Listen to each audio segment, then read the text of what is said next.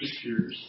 My notes tell me that in January 14th of 2017, I had the great privilege to be with you then to dedicate Calvin. So it's good to be with you at the ends of congregation. And then it dawns on me as I was preparing for this particular Sunday that I've known your pastor for nearly half of his life. And that is amazing to me how much the time has gone by. When Paul writes to younger pastor Timothy, and when you see the love that Paul has for Timothy and even refers to him as a spiritual son, in many ways, that's how I view your pastor. And yet I must confess, over the last few years, as he has just continued to grow as a leader and as a pastor, I look at him much more as a colleague than as a son. I'm so proud of the work that he's done, and he is an amazing pastor. Count yourself blessed. I hope that you often encourage him and that you pray for him. He takes the work that he does up here very seriously, and he is a man of God that is doing the work of the kingdom. So pray for your pastor on a continual basis. I'm so appreciative that you record your sermons, so I've been able to kind of follow this journey with you, and Kevin's taking you on a great journey in the book of Acts. We find ourselves now in Acts chapter 6. I hope you have a Bible that you can turn with me. We're looking at the first 7 verses of it, and the scripture says this: In those days, when the number of disciples was increasing, the Grecian Jews among them complained against the Hebraic Jews because their widows were being overlooked in the daily distribution of food. So the 12 gathered all the disciples together and said, It would not be right for us to neglect the ministry of the Word of God in order to wait on tables. Brothers, choose 7 men from among you who are known to be full of the Spirit and wisdom. We will turn this responsibility over to them and will give our attention to prayer and the ministry of the Word. Verse 5, this proposal pleased the whole group. They chose Stephen, a man full of faith and of the Holy Spirit, also Philip, Prochorus, Nicanor, Timon, Parmenius, and Nicholas from Antioch, a convert to Judaism. They presented these men to the apostles, who prayed and laid their hands on them. So the word of God spread. The number of disciples in Jerusalem increased rapidly, and a large number of priests became obedient to their faith. The scripture begins for us, Acts chapter 6, with our author Luke saying that in those days. That's an interesting phrase for me. Let me remind you what those days were. In the days in which Jesus had just recently resurrected from the dead, those are the days we're talking about. In those days in which a group of disciples that had given their lives to follow Jesus were now trying to figure out who their identity was, it was in those days. In fact, in those days, this was the beginning of a new era in which the Holy Spirit was now poured out on not just a few individuals, but on everyone that calls on the name of the Lord. Keep in mind, it's in those days in which there's a transition that takes place. A time that now the law is fulfilled. And now a time in which a new way of understanding grace and access to God is being introduced. It's in those days. It's in those days, then, that as a new gospel of Jesus' resurrection has come about, and good news in Him, that the church faces extreme persecution. Your pastor's been talking to you about how they were imprisoned, and of course at one point after being beaten and told not to preach in the name of Jesus anymore, they rejoiced for taking on those beatings for the sake of Christ. And it's in those days that Acts says the church was increasing, that the number of disciples was growing. I just want to remind us that it seems like when we look at church history, when the church faces persecution, when the gospel costs us something, when we find ourselves truly needing to defend our faith, that rather than the church cowering back and losing momentum, it's in those times that the church actually increases. That when it costs us something, and that when it gets harder to follow through the gospel, the Lord blesses that effort as the faithful continue to serve. And the church, in this instance, it increases. It grows. Now, I just got to tell you, we have to caution ourselves not to put too much stock on just simple numerical growth. There's been more than one great leader. There's more than one pastor that's gotten so focused on increase in attendance and on numerical growth that's actually sabotaged the ministry that they're doing. We know this. People can fill buildings. Events can take place that can draw crowds. When we get so focused on just numbers for the sake of numbers, we get distracted of what's really taking place. We must be cautious that the kind of growth that we're seeking is not just to try to steal sheep from other congregations to bring them in, that we're not just having big numbers and events to feel good about ourselves, but the increase is truly an increase of people knowing about the good news of Jesus and growing in their faith and coming to a saving realization of who He is. The beautiful thing that we're seeing in this passage of Scripture is that's what's happening. That people are coming to understand Christ in a new way. This increase, we see it throughout the Scriptures. In fact, we're introduced to it when the Holy Spirit comes on Peter. You remember that great day of Pentecost that you talked about, where 3,000 come to a saving knowledge of Jesus in that day. Then we come to the next chapter, and Luke reports for us in Acts chapter 4 that they ate together on a regular basis, that they devoted themselves to the apostles' teachings and to prayer, and the Lord added to their number daily those who were being saved. The Lord was blessing the work that they were doing. But here's what we also know. As a good work is increasing, and as churches are getting strengthened and encouraged, oftentimes that's when the church faces great scrutiny. That's often when the church comes under attack from him. He doesn't want to see a church succeed. He doesn't want to see a church grow and have significant days up ahead for it. And we find this situation here, that there is potential in Acts chapter 6 for a great split to take place, for a divide to happen. You and I have heard of all sorts of churches that have split, and sometimes it's over ridiculous things.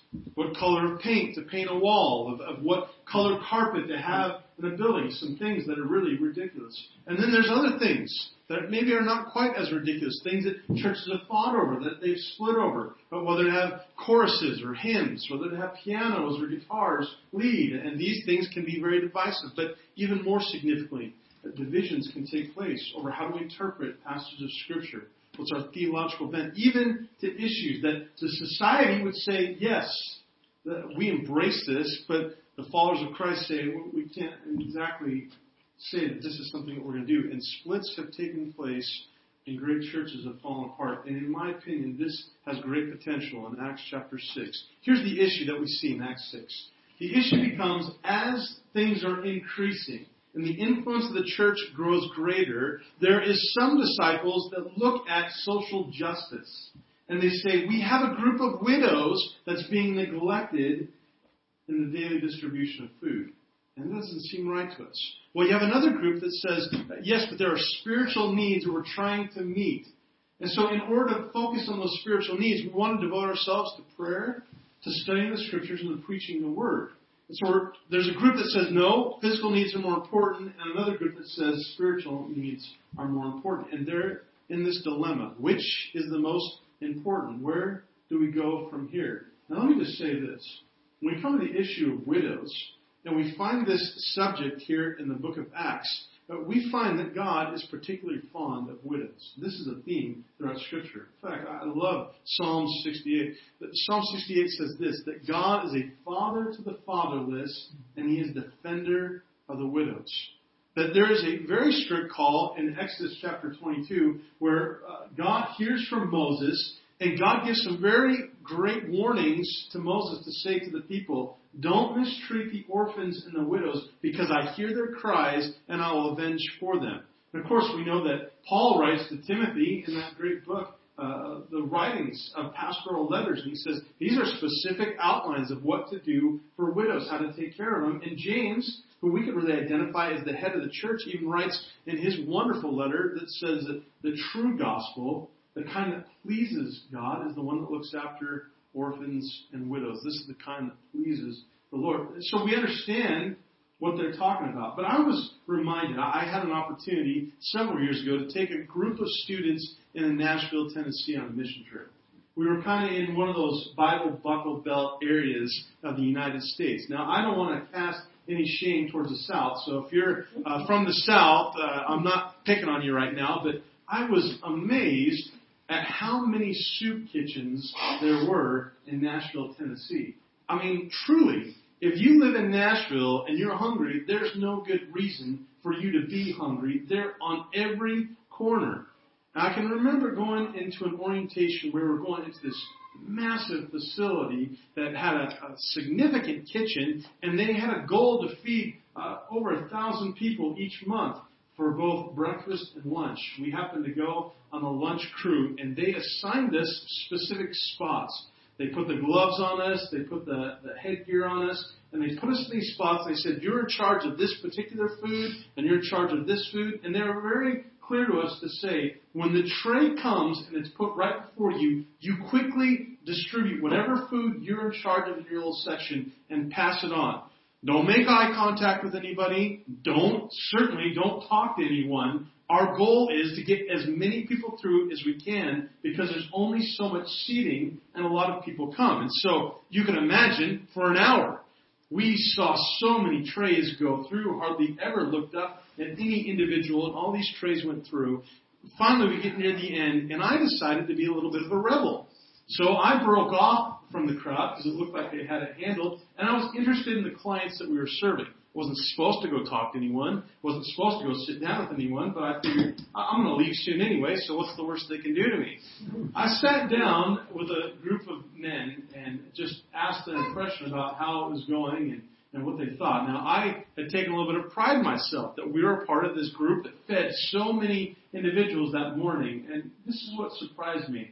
I asked them, I said, there seems to be a lot of soup kitchens here in Nashville. Can you tell me a little bit more about that? And they said, you know, the thing about the Christians in this area is they really do seem concerned about meeting our needs physically. But all these soup kitchens are all the same. No one ever looks us in the eye. No one ever asks us our story. And as soon as they feed us, they kick us right back out on the street and never do any kind of follow-up. And the one man said, what I really feel like is I'm just a number to them. I'm not really a person. My heart kind of broke in that moment. Because at some point we kind of lost our bearings of why we were doing it. And the church felt good about themselves because they said, we're feeding over 1,000 people each month, and yet no significant care was taken of their heart. I had another young friend. He was going off to Northwest Nazarene University there in Nampa. He was about 3 months into being there, and I saw him. We met for lunch, and I said, Tyler, how's it going? Tell me a little bit about your experience here at NNU. And he said, you know, I love the campus. I love the things that are taking place here. But he said, honestly, my biggest problem is discerning what's the best thing for me to be doing. Now, here's a young man that really loved the Lord, that really wanted to grow in his faith. And he said when he first went there as a freshman, for that first weekend of freshman orientation, they had tables lined up at the Student Center of ministry opportunities and volunteers that were looking to recruit freshmen to be a part of their ministry. He quickly learned that he could be involved in all sorts of things. There was after-school tutoring that they gave to elementary school kids, if that was kind of thing that you wanted to do. Not too far outside of Nampa is a place called Hope House, which is kind of an orphanage for kids that you can be involved in that. There was places and opportunities to go to the elderly homes to work with senior citizens. There was Bible studies. There was all sorts of worship services. And he said, I tried to do it all. I tried to get involved as much as I could. And he said, I reached this point where I just got burned out. And he said, my hardest thing for me to discern was what was the best thing to do because there were so many good things to do. And I really think this is a question that the book of Acts has in chapter 6. What's the best thing for us to do? They could have gotten divided.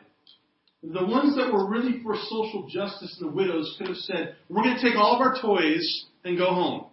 And what we're going to do is we're going to go across the road and start our own church.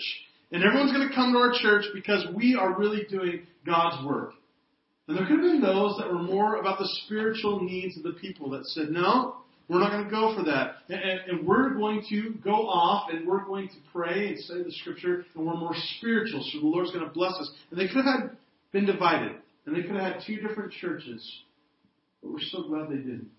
They came together and said, rather than choosing one or the other, let's really determine what's the best for us to do. And in their minds, they said, let's choose 7. 7 that will really focus on meeting the needs of widows. And let's have them focus on meeting that particular need. You know what's fascinating to me is when they chose the 7 that were going to really focus in on the widows, they did not say, who's the best cook among us?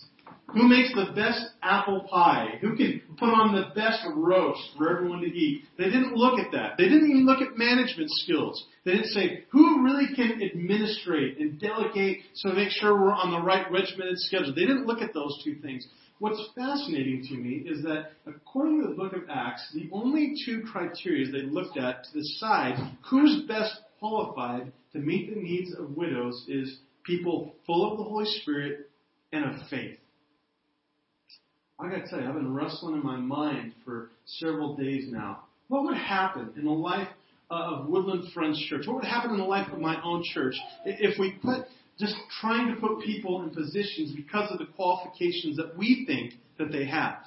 Rather than looking at the external components to say, well, we think because of their background, they'd be a good fit for here. Well, what if the ministries of Woodland Friends, of our churches, would just simply look and say, what we're looking for is 2 qualifications to serve in this church. We're looking for people full of the Holy Spirit and full of faith. And so let's just free those people. We believe the Lord has put on our hearts ministry. We believe there's some direction He's called us to do. And rather than us discerning what it is, let's just find those types of people that are full of the Holy Spirit, that are full of faith. You see that the first person they chose was Stephen. Truthfully, I kind of scratched my head on that one. Because Stephen really was a talented man. That, as Scripture would tell us later, I don't want to steal too much of Kevin's thunder down the road, but he focused really on the widows, but here was a tremendous preacher. And you'll find that in the book of Acts chapter 7. Here was a man that really should have been qualified to meet the spiritual needs, not the physical needs, but how was he characterized? As a man full of faith and the Holy Spirit. I hope this. I hope that as a church, you are discerning what is God calling me to do? This is a great example to us that when the people are put in the right positions to serve, God can do great things.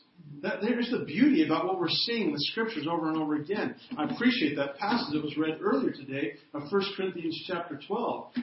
That passage in Romans chapter 12, Paul gives us this great analogy to remind us that the body of Christ was indeed designed to be a body. That no one was intended to hold all of the pieces and parts all to themselves. That it should never hinge on one person or one personality. Some of us were called to be hands. Some are called to be feet. Some are called to be eyes. Some are called to be nose. Some are called to be ears. And only as we work together and decide and determine which our gifts are, only then is the body of Christ complete. What's tragic is that if I really have a gifting, and we all do, we all have a part to play, some more significant than others. Some maybe are seen more up front than others. But here's the tragedy. When I know what gift I have, and I choose not to serve, I'm not simply hurting myself alone, but now the rest of the body's incomplete. But all of us suffer then in those places where we aren't fully engaged in what's going on. I think this is a great example to us too. There are certain things tasked for those that are meeting the spiritual needs. Again, when I think about your pastor, I hope that you're utilizing him to really focus on what he's supposed to be focusing on. According to this passage here, his primary task should be that of prayer, of studying the Scripture, and preaching the Word. You don't want your pastor to get bogged down with shoveling snow in the winter or mowing lawns in the summer. You don't want him to get so focused on vacuuming the floors that now secondary is what his primary role is. Now, I'm not advocating that Pastor Kevin spends all of his time tucked away in some office, never exposed to any kind of servant leadership. But I do want to caution both him and you. Be careful of how he spends his time. His primary function would be of these 3 things. Here's the beauty of chapter 6 in my mind. A crisis was averted. No split needed to take place. The beauty that we see here is when people understood what their roles were, and as they followed the Holy Spirit, do you see what happens at the very end?